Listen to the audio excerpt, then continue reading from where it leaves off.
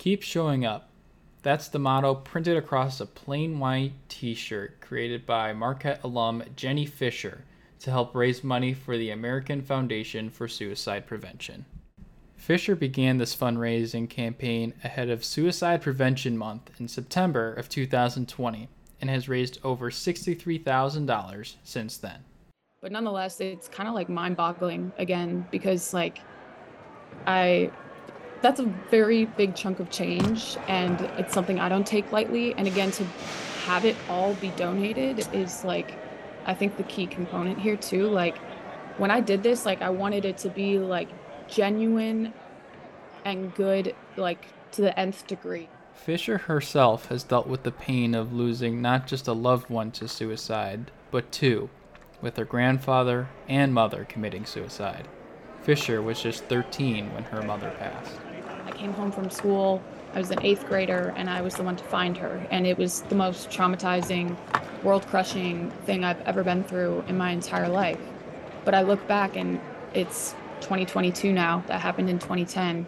And I think right around the 10-year mark, which again, 2 years ago, so peak 2020, I was there needs to be something good to come out of the bad. Part of that good came in the form of a partnership with Marquette Athletics, as the Marquette women's volleyball team hosted a mental health awareness game on September 10th versus the LSU Tigers. I've gotten so much from Marquette, and to be able to sort of have them reach out and give back to me in this way in the form of support of something that I am extremely passionate about and pour so much into to try and be the difference for others is just something that it means the world and more. And even away from my personal connections and all of that, the cause, mental health awareness and suicide prevention as a whole is such a big deal. Jenna Reitzma said to have a game like this is important to bring a greater awareness of mental health in sports and in everyday life.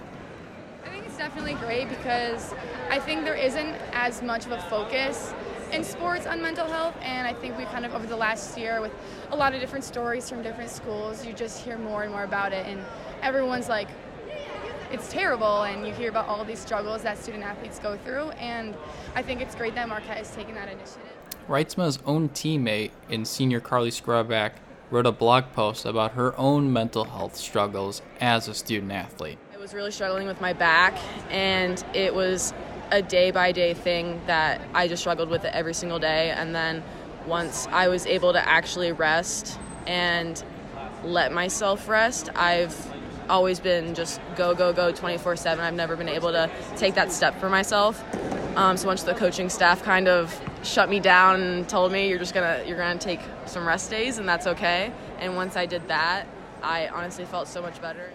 Fisher said that what Scrubback and other student athletes have done in revealing their own mental health struggles may have a larger impact than they realize. But in terms of student athletes being able to talk about their own mental health, like I said, it's not only important, it's necessary, it's courageous, and it's making more of a difference than they probably even know. This is Jackson Gross, Marquette, Wire Sports.